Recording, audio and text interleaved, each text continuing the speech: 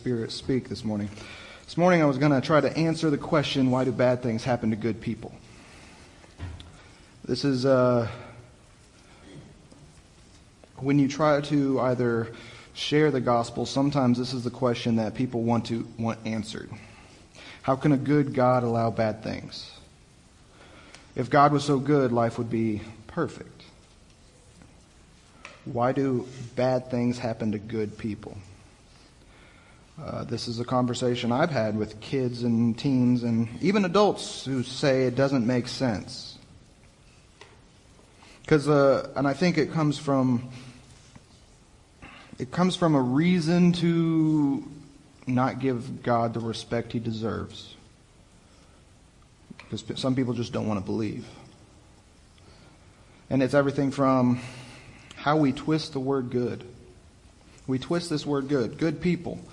I feel like that definition of good comes from the human perspective. We say we are good. And by good we mean we're just not criminals. We didn't do anything bad today. We didn't hurt anybody. We don't intentionally hate anybody. So we're good. Well, Jesus was very clear that only God is good. So the perspective of good is wrong. Because we're not good. I mean, if we were good, Jesus wouldn't have had to come. And instead, you look at the world today and we celebrate things that are bad and we twist it and we say they're good. We celebrate things like greed and selfishness, sacrificing relationships and family for the careers we want, pursuing pleasures. I mean, that's celebrated today. We say that's good. People say, oh yes, look out for number one. Get what's yours. So I feel like the more accurate question is, why do bad things happen to people? But that's another perspective of bad things, is what's the word bad mean? You know, we look at things that happen in the world, and I think there's two things going on. Number one, there's things we cannot control that happen. And that's stuff like loss of friends or family, loss of a job, just due to the world. Or in literal sense, storms. I mean, we live in Tornado Alley. I mean, storms come and we cannot do anything except try to get out of the way or hunker down. Storms happen. But there's also this perspective of, then there's the consequences of our actions. If someone, like in the movie Brad mentioned, if someone drinks and gets behind the wheel and wrecks, that is a bad thing, but it's also the consequence of one's actions. And there's a lot of motivational speakers, philosophical thinkers, and stuff like that, and there's probably dozens and dozens of motivational books that have been written about the idea of what doesn't kill you makes you stronger. This isn't even a Christian perspective. This is just a worldly perspective that if you endure hard things, you come out stronger. You come out better. Broken bones heal stronger. But at the same time, it is also a Christian perspective, especially when it tests our faith. James chapter 1, verses 2 and 3 says, "Consider it pure joy, brothers and sisters, whenever you face trials of many kinds, because the testing of your faith produces perseverance." Well, today we're going to read a story about a man who had his faith tested. And I have the blessing of kind of finishing up our series on Genesis. And this story, it's hard to read, but it can be a quick read, and sometimes we glance over the story. But we learn about one of Jacob's sons and his favorite son, as he says. So in Genesis 37, we start at verse 1. It says, Jacob lived in the land where his father stayed, the land of Canaan. And this is the account of Jacob. Joseph, a young man of 17, was tending the flocks with his brothers, the sons of Bilhah and the sons of Zilpah, his father's wives, and he brought their fathers a bad report about them. Now Israel, that's what Jacob was often called, loved Joseph more than the other sons because he had been born to him in his old age. And he made a richly ornamented robe for him. And when his brothers saw that their father loved him more than any of them, they hated him and could not speak a kind word to him. So we have Joseph, this guy who hasn't really done anything wrong. He was just born to the right mom. He was born to the wife Jacob loved the most. His mom was Rachel, and he loved her. So Joseph didn't really do anything wrong. Nothing wrong. But his brothers hated him. So it's kind of like the sin of, not really even the sin, it's just the result of favoritism by his own father. Now Joseph had a gift, and I'll skip through this a little bit, but Joseph had a gift. God was able to interpret dreams through him. And Joseph himself had dreams. He had dreams of stalks of grain bowing down to another stalk of grain, and he knew that was about his brothers, and he told his brothers this. Now, it's one of those things you don't want to say to your brothers, I'm better than you. Anyone with siblings know you say something like that and you're going to start something. So they developed a little bit of a rivalry, a little bit of hatred, as most siblings sometimes have, but then they crank it up a little bit. So we'll resume in verse 18, jumping ahead a little bit. Here's where the story goes. They saw him in a distance before he reached them. His father sent him to check on them. Here comes the dreamer, they said to each other. Come now, let's kill him and throw him into one of these cisterns and say that a ferocious animal devoured him.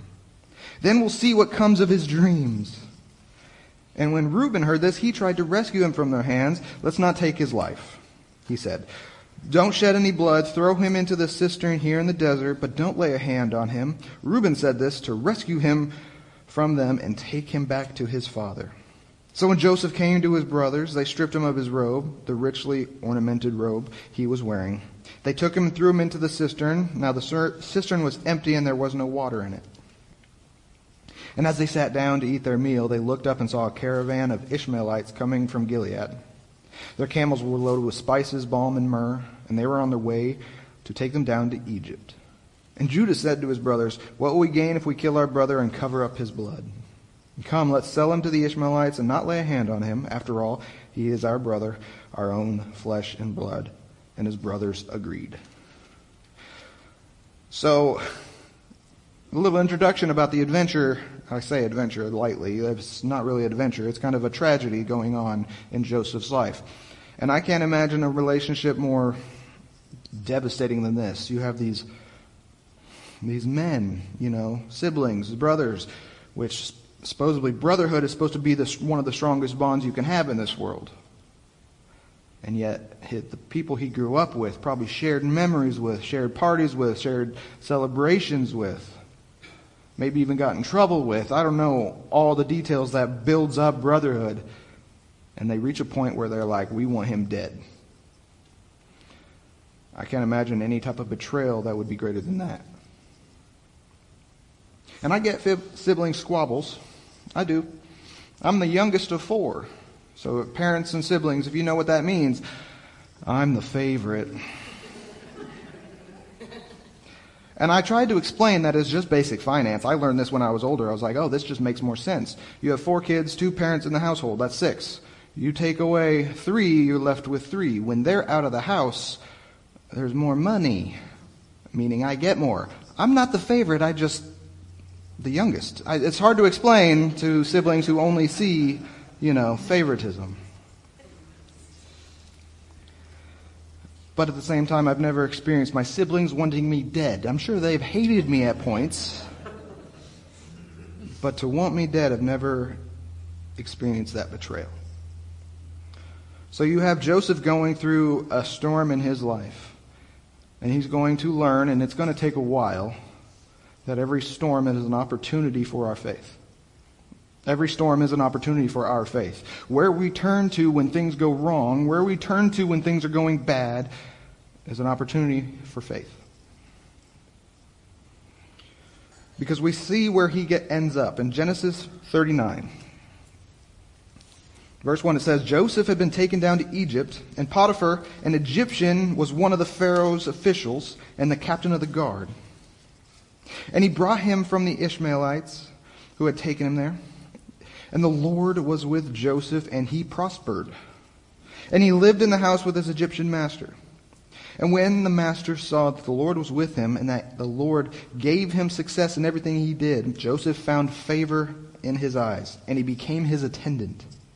Potiphar put him in charge of his household, and he entrusted to his care everything he owned, from the time he put him in charge of his household and all that he owned. The Lord blessed the household of the Egyptian because of Joseph. The blessing of the Lord was on everything Potiphar had, both in the house and in the field. So he left in Joseph's care everything he had. With Joseph in charge, he did not concern himself with anything except the food he ate. There's a lot going on here, and I don't know if you can tell, but you got Joseph also kind of entering into a low point. He goes from something very traumatic, something that psychologists and counselors would love to dissect and get to the root of, like, oh, why did your brothers hate you? Let's move past it. It's over. But now he's in slavery. But at the same time, God is with him. Even in this low point, God is there. And I don't know if you see this. In verse 3, we see something amazing. His master, this is a non-believer who, if anything, he worshiped the Egyptian gods. This guy who doesn't know God saw that the Lord gave him success, that the Lord is with him. Makes me wonder how many non-believers can see if we have the Lord with us and if we're prospering because of it. But at the same time, Joseph basically had authority and was blessing this house. He was a blessing to this house. But at the same time, for all the good things, sometimes there's some bad. In the second half of verse 6, it says, "Now Joseph was well built and handsome, and after a while his master's wife took notice and said, 'Come to bed with me.' But he refused. He said, 'With me in charge, my master does not concern himself with anything in the house. Everything he owns, he has entrusted to my care. No one is greater in this house than I am. My master has withheld nothing from me except you, because you are his wife. How then could I do such a wicked thing and sin against God?'" So there's a lot of going on, and at the same time you have this young man and woman takes notice.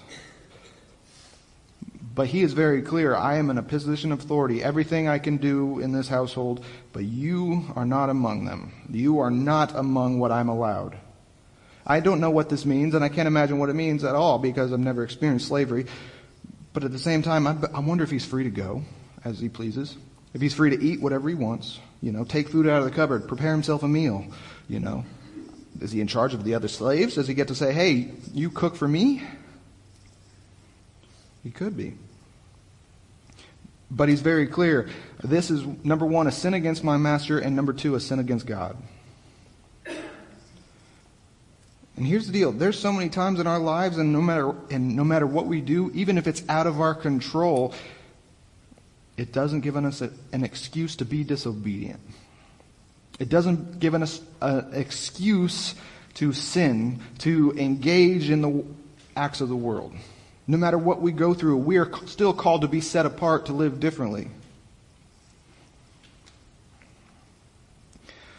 So one day she tried to pull him into bed by his cloak or his coat, and he ripped it off and ran off, which is a good example of, flee from sexual immorality in a very literal sense, if you have to.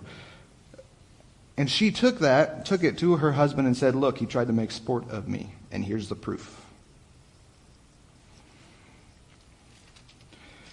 And in verse 21, or verse 19, it says, when his master heard the story, his wife told him, saying, this is how your slave treated me. He burned with anger. Joseph's master took him and put him in prison, the place where the king's prisoners were confined. So I think God is still working in Joseph's story, whether he thinks so or not. I mean, it's out of the frying pan of slavery and into the fire. Basically, all right, now I'm out of slavery, now I'm shackled and in prison. But at the same time, I think there's one good thing. He's not dead. You think something like this, like a slave that would do this, if the accusations were true, they slit his throat, cut his head off, and be done with him. That's not to be trusted. And that's a waste of resources to feed someone like this. But instead he ends up in prison. And this next part of the story is where it gets crazy too. I mean, it's still a low point. But it says, the second half of 20, it says, while Joseph was there in prison, the Lord was with him. He showed him kindness and granted him favor in the eyes of the prison warden. So the warden put Joseph in charge of all those held in the prison. And he was made responsible for all that was done there. The warden paid no attention to anything under Joseph's care because the Lord was with Joseph and gave him success in whatever he did. Again, we have this low point where Joseph is locked up for something he didn't do. But God's still with him. God's still with him. No matter what we're going through in life, no matter how low we feel like we are, God is still with us. God is still there. Now Joseph, and there's a few chapters here. It's going to be a lot to go through, and I'll summarize it real quick. Now, Joseph has some opportunities before him.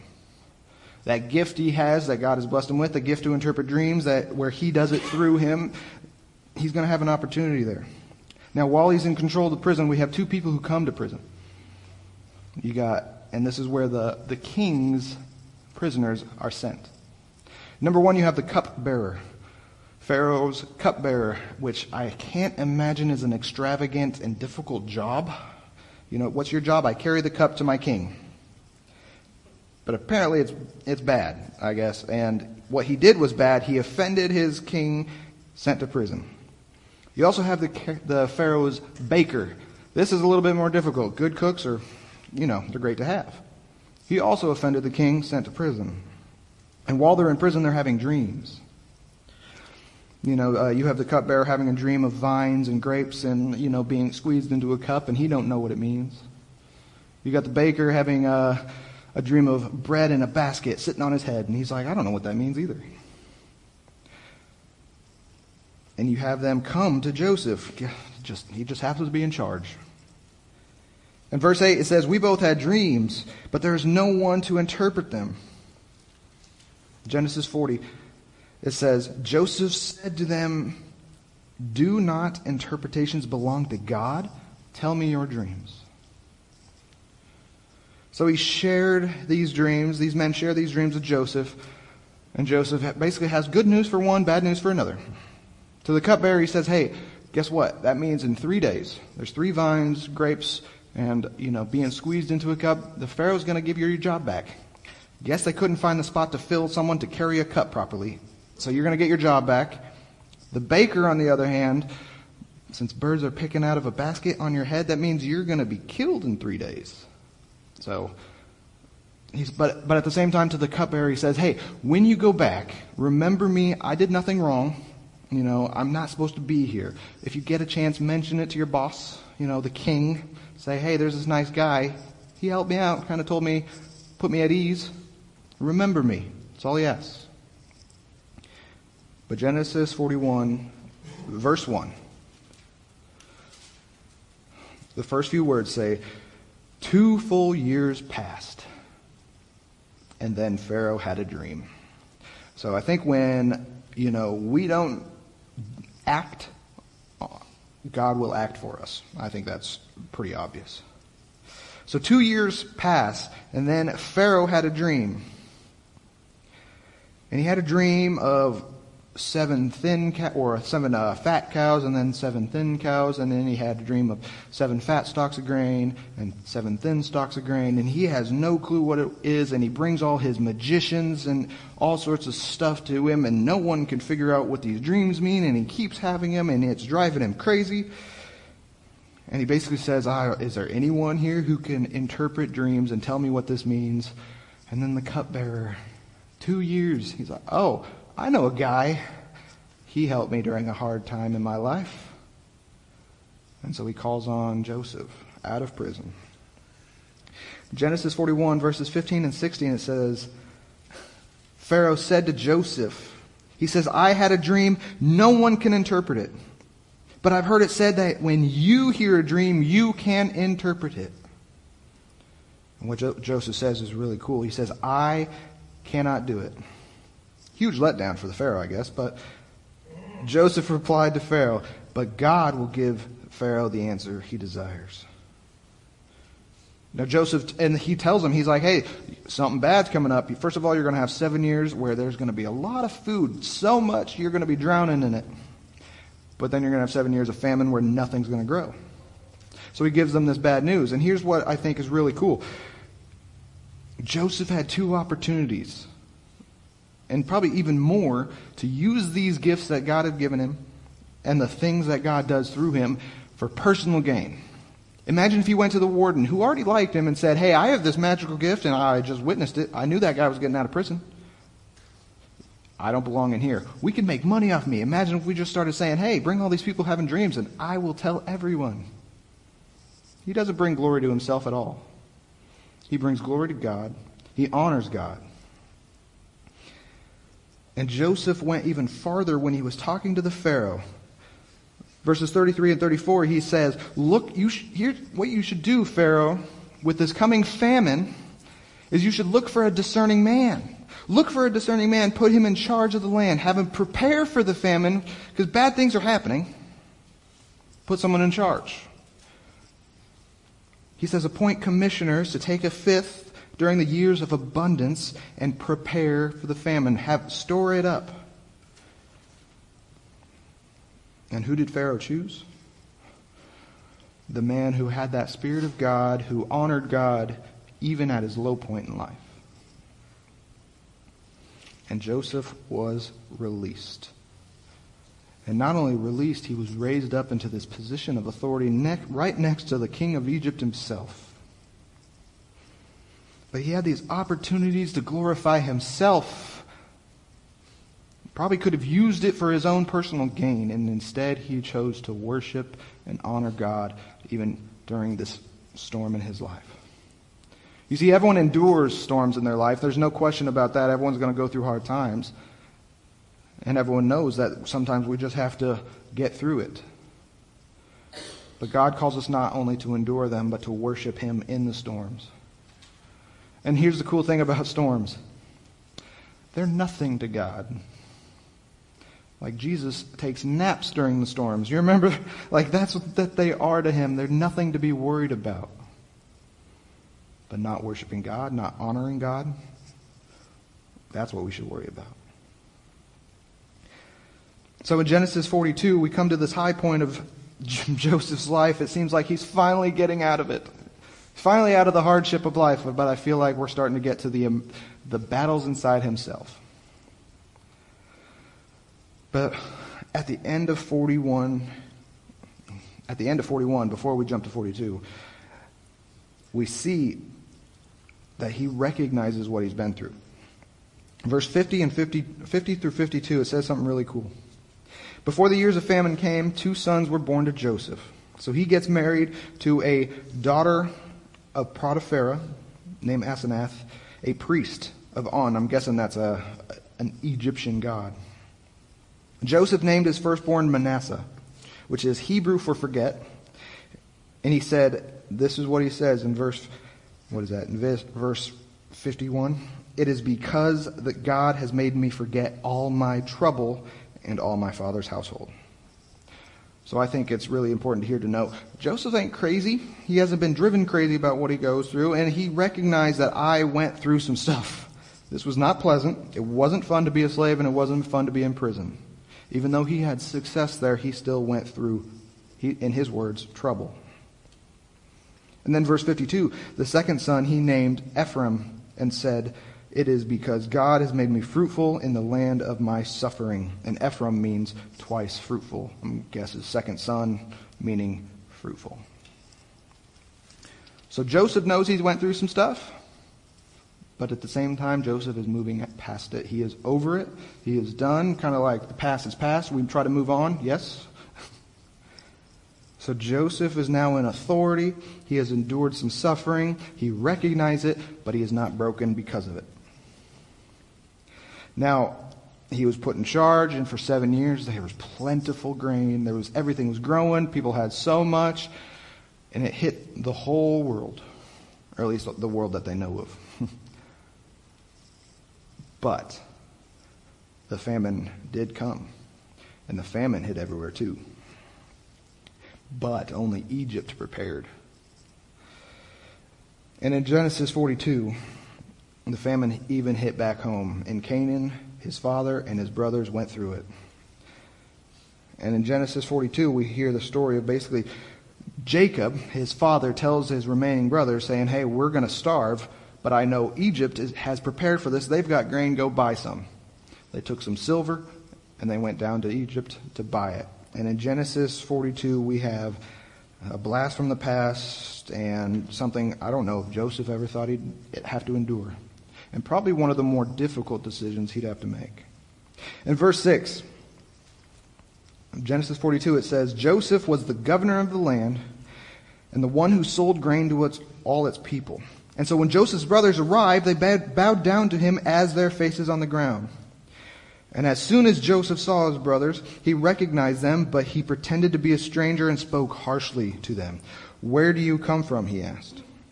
From the land of Canaan, they replied, to buy food. And although Joseph recognized his brothers, they did not recognize him.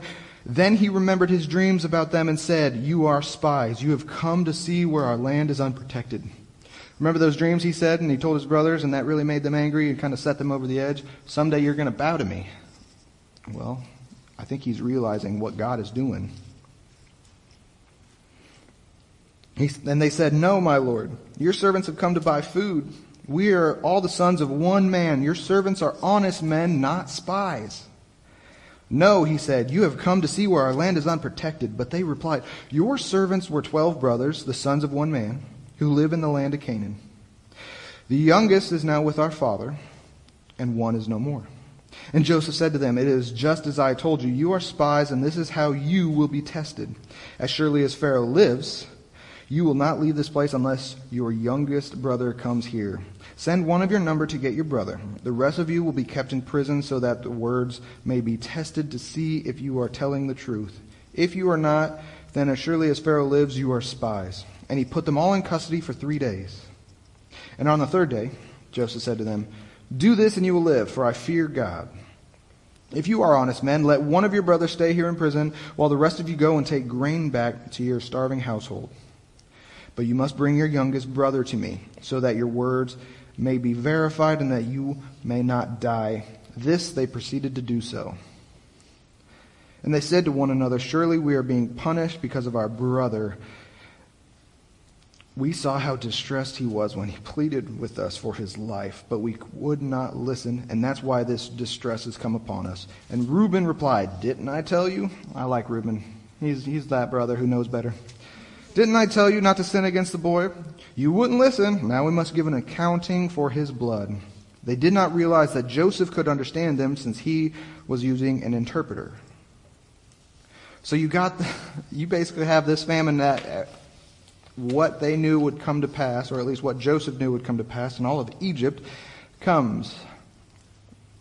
And he's seeing this chance, and he's like, these are the men who wanted me dead, and then they ended up selling me into slavery. I don't know how you'd feel, but I feel like the human part of us, would say, oh, you ain't getting nothing. Oh, revenge is going to be sweet. Oh, you're gonna get it. And I was like, oh, Reuben, you're still cool. Maybe that's type of deal.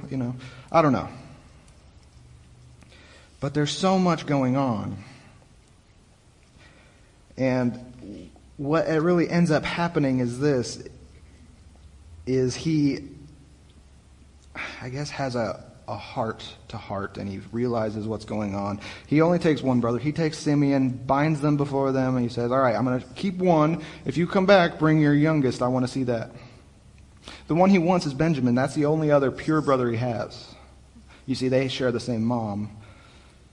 And I guess Benjamin became the favorite after Joseph was killed because, when they go back, and there's a lot going on here, and I'll kind of quickly go through it.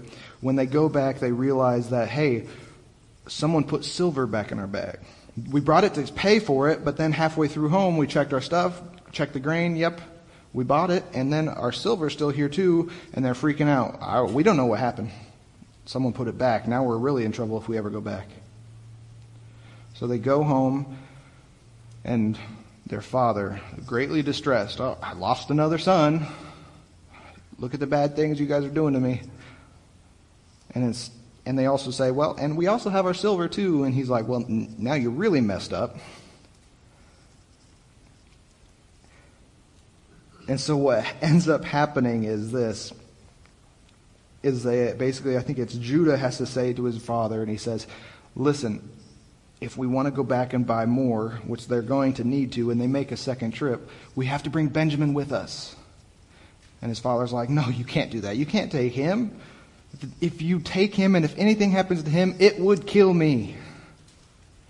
And they say, but we have to, otherwise the mean Egyptian won't sell us anything. So what ends up happening is this, is they do return. They do return, and Judah promises to his father, he says, hey, I'm going to look out for Benjamin. It'll be on me. I'll protect him with my life, but if anything happens, it'll be on me. So they have to go back. They have to go back.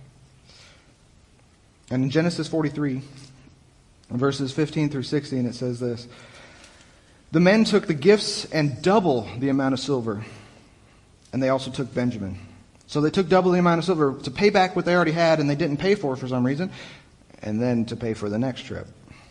They hurried down to Egypt and they presented themselves to Joseph. And when Joseph saw Benjamin with them, he said to the steward of his house, take these men to my house, slaughter an animal and prepare dinner. They are to eat with me at noon. The man did as Joseph told him and took the man to Joseph's house. Now the men were frightened when they were taken to his house. They thought, we were brought here because of the silver that was put back into our sacks the first time, and he wants to attack us, overpower us, seize us as slaves, and take our donkeys. I think the donkeys would be the least of their worries. They went up to Joseph's steward, and they spoke to him at the entrance of the house, please, sir, we had come down here the first time to buy food, but at the place we stopped for the night, we opened our sacks, and each of us found his silver, the exact weight in the mouth of the sack. So we've brought it back with us. We've also brought additional silver with us to buy food. We don't know who put silver in our sacks. It's all right, he said, Joseph's steward. Don't be afraid. Your God, the God of your father, has given you treasure in your sacks. I received your silver. And then he brought Simeon, the brother that Joseph took, back out to them. Here's the deal. They didn't receive their silver. Joseph had them put it back in. Now, I don't know what's going on, because I can't imagine. It seems like this story has so many twists and turns and so many confusing things, and I don't know. I keep coming to the three different things. Either number one, Joseph is still angry, and he is showing a little bit of vengeance, and basically he's like, I don't know if I want to kill them yet, so I'm just going to drive them crazy and make them think I'm going to kill them.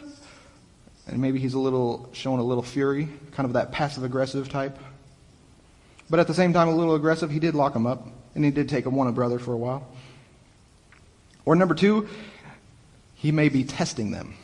He may be testing if they are still the men who sold him into slavery, who wanted him dead. If they are still those men, and if they still have this brutal, violent side. Or number three, he is trying to teach them a lesson through a very unconventional means. But in Genesis 44, we have this moment where Joseph eats with his brothers. He has them fed. He gives them their grain. But he fills up their cups, or fills up their sacks. But he takes one of his personal cups. It's a silver cup, and he puts it in Benjamin's bag. And then he sends them on their way. The next morning they leave. But then Joseph tells his men, hey, go follow them. They took something that's in one of their bags. And the men he sends, they go find these brothers and say, hey, one of you took something and it's in one of your bags and we know it. Because Joseph did it. He had it done. And they said, all right, whoever we find this in, whoever's bag we find this in, we're going to take them as a slave. We won't punish all of you. We'll just punish that one. And it's in Benjamin. Benjamin, the one who Jacob said, if anything happens to him, it would kill me. If anything happens to him. Again, favoritism it's probably not a good thing for Jacob. But that's what he said. And Judah went up to him and said, don't do this. If you take him, It would kill our father. Don't do this. Let me take the place. That's what he said in 45. It's 44 verse 33 and 34. It says, he says, "Let your servant remain here as my Lord's slave in place of the boy, and let the boy return with his brothers." He says, "I cannot go back to my father if the boy is not with me. Do not let me see the misery that would come upon my father." And so they were brought back before Joseph. And I don't know if this was like passing the test, or if Joseph finally had a broken heart, because now he's got something that he never experienced when he was there. I mean, kind of. He had Reuben trying to stick up for him, trying to rescue him, and then he had Judah saying, "No, we should not kill him. We don't want the blood on our hands." And now Judah is the one to say, let me take the place of my brother. I don't know if he just reached a breaking point, but in Genesis 45, he comes clean. He reveals himself. Remember, they couldn't tell who he was. They had no clue. Genesis 45, verse 3, it says, "Joseph said to his brothers, 'I am Joseph. Is my father still alive?' But his brothers were not able to answer him because they were too frightened at his presence. And then Joseph said to his brothers, 'Come close to me.' When they did so, he said, 'I am your brother Joseph, the one you sold into Egypt. Now, do not be distressed and do not be angry with yourselves for selling me here, because it was to save lives that God sent me ahead of you. For 2 years now there had been famine in the land. In the next 5 years there will not be plowing or reaping. But God sent me ahead of you to preserve for you a remnant on earth and to save your lives by a great deliverance.'" So it seems like everything that was going on and all the stuff that Joseph had went through, he's finally realizing this is either what God has put before me, the decision to save, or the decision to condemn. I don't know about you, but I feel like when it comes to all, hardship that is not of your fault, I mean, everyone can agree we can endure that, we can get through that. But decisions like this, when you have the choice to forgive someone and maybe restore relationships, that's an internal battle that I feel like the human side often wins. And Joseph had a choice. He can restore this relationship, help these brothers, the people who wanted him dead, or let them starve. But I think he sees what God is doing and how God can take tragedies, take storms, and no matter how bad they are, bring something good out of them. So I think Joseph, in a very real way, makes a sacrifice, because if there's one thing I've realized from the Bible, it's this: restoration requires sacrifice. To restore relationships, to restore anything, requires some type of sacrifice. Joseph gave up his anger, his vengeance, which is a right he probably had. He gave up even the desire to withhold forgiveness. I mean, and he didn't have to, but he forgave, and he restored the relationship he had with his brothers, because he sees that God is doing something great here.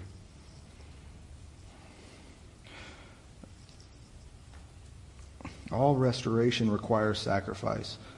I mean, the whole book of Hebrews is about how God restored the relationship between mankind and him through his Son. Restoration requires sacrifice. So Joseph, after this, he embraces his brothers, he weeps, and it says specifically he kissed all his brothers. It means even the ones who wanted him dead the most, he's hugging them and crying on them.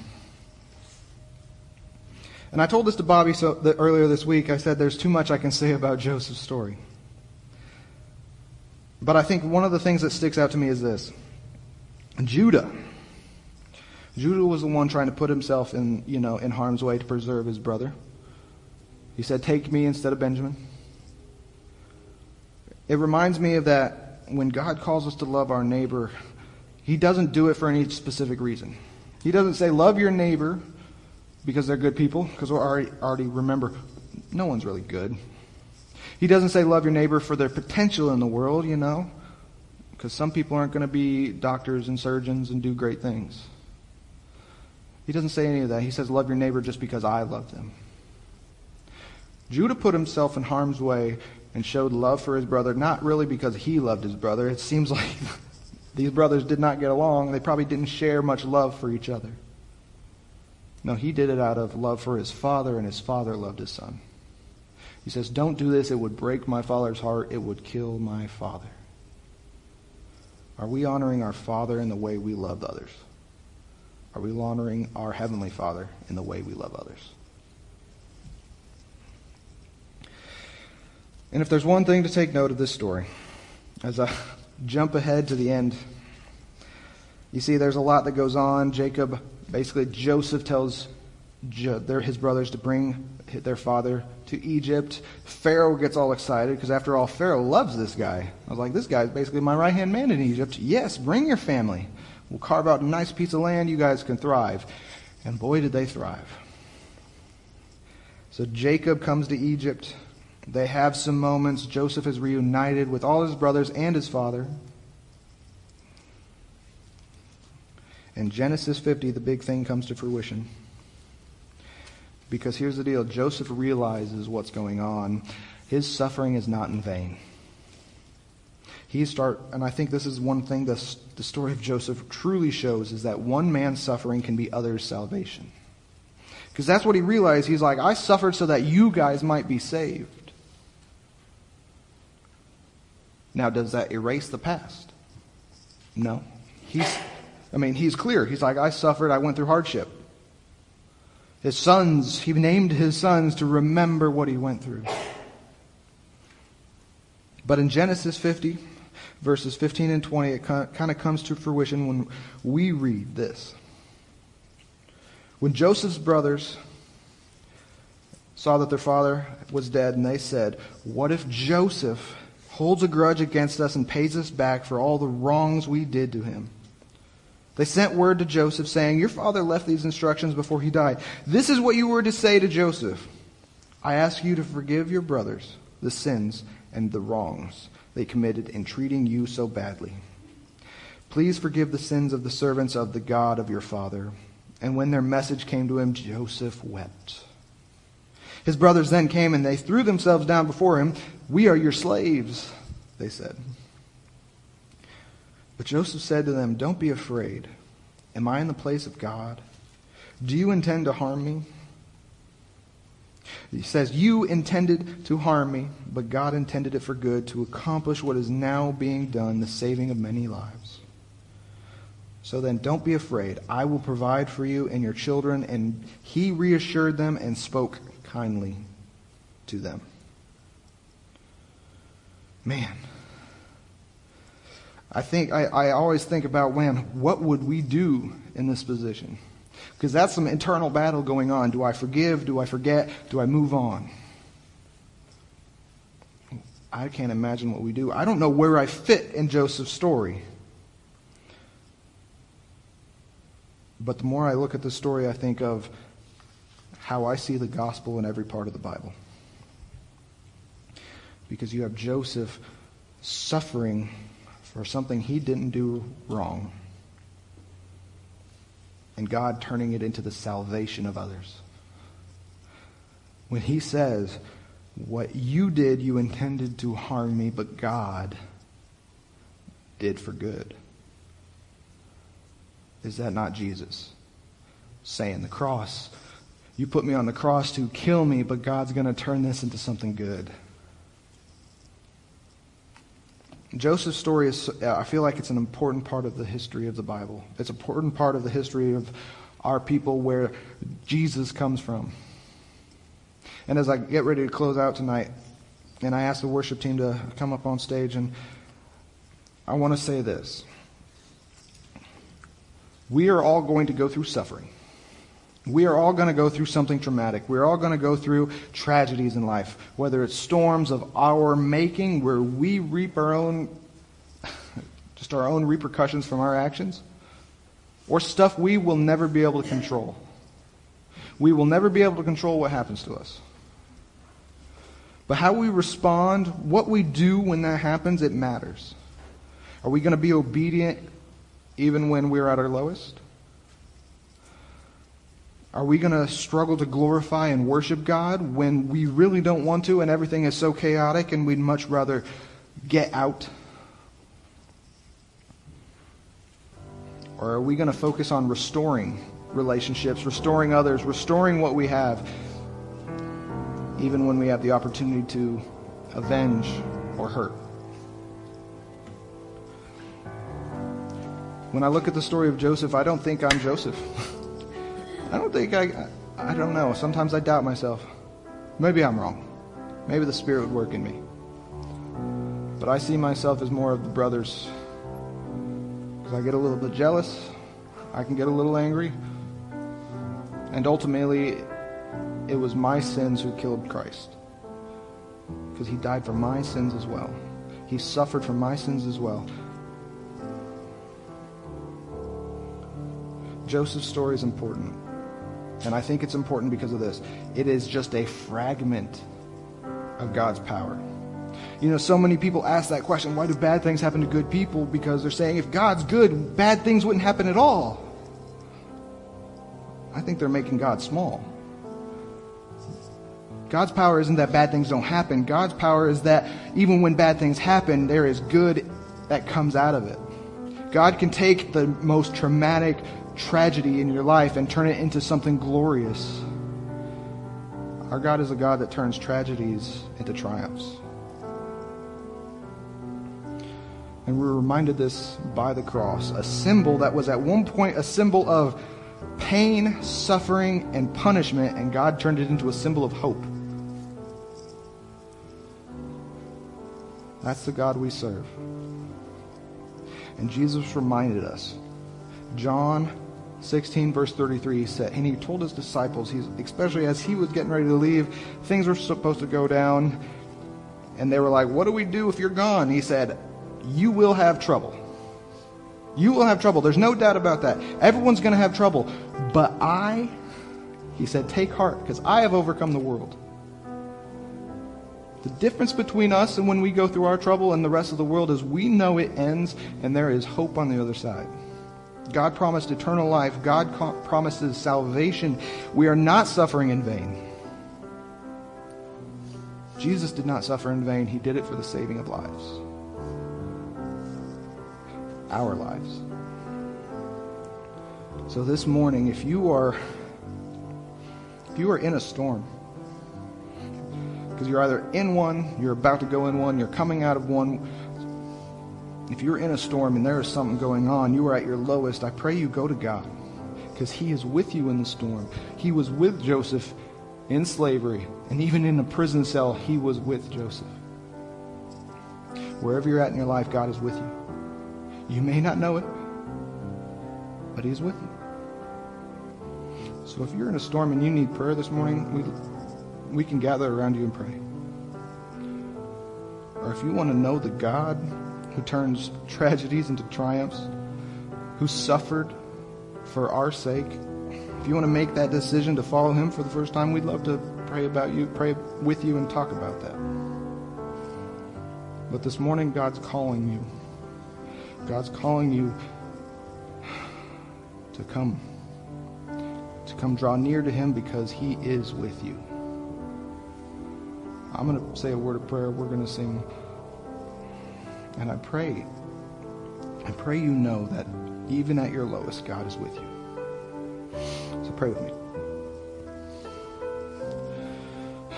Heavenly Father, thank you so much for Jesus, the example he set, the sacrifice he made, his love he had for us, Lord. Thank you so much for your word and the stories we learn from it, Lord. And I pray it inspires us. I pray it guides us. Lord, thank you so much for stories like Joseph's, Lord. And it's just a fraction of endurance, fraction of your power, how you can turn bad things and turn them into something glorious. Lord, thank you so much that we don't suffer in vain. And Lord, I pray you show us how you can turn tragedies into triumphs and do wonderful things through even the darkest storms. Lord, bless this morning that we lift up your word. Lord, pray for those who are in storms, Lord, that they draw near to you, that they know you are there. Lord, we thank you so much for all that you do, and Lord, we're so thankful for your presence. Be with us this week. Lord, help us see the peace on the other side. We love you, and in your Son's holy name we pray. Amen.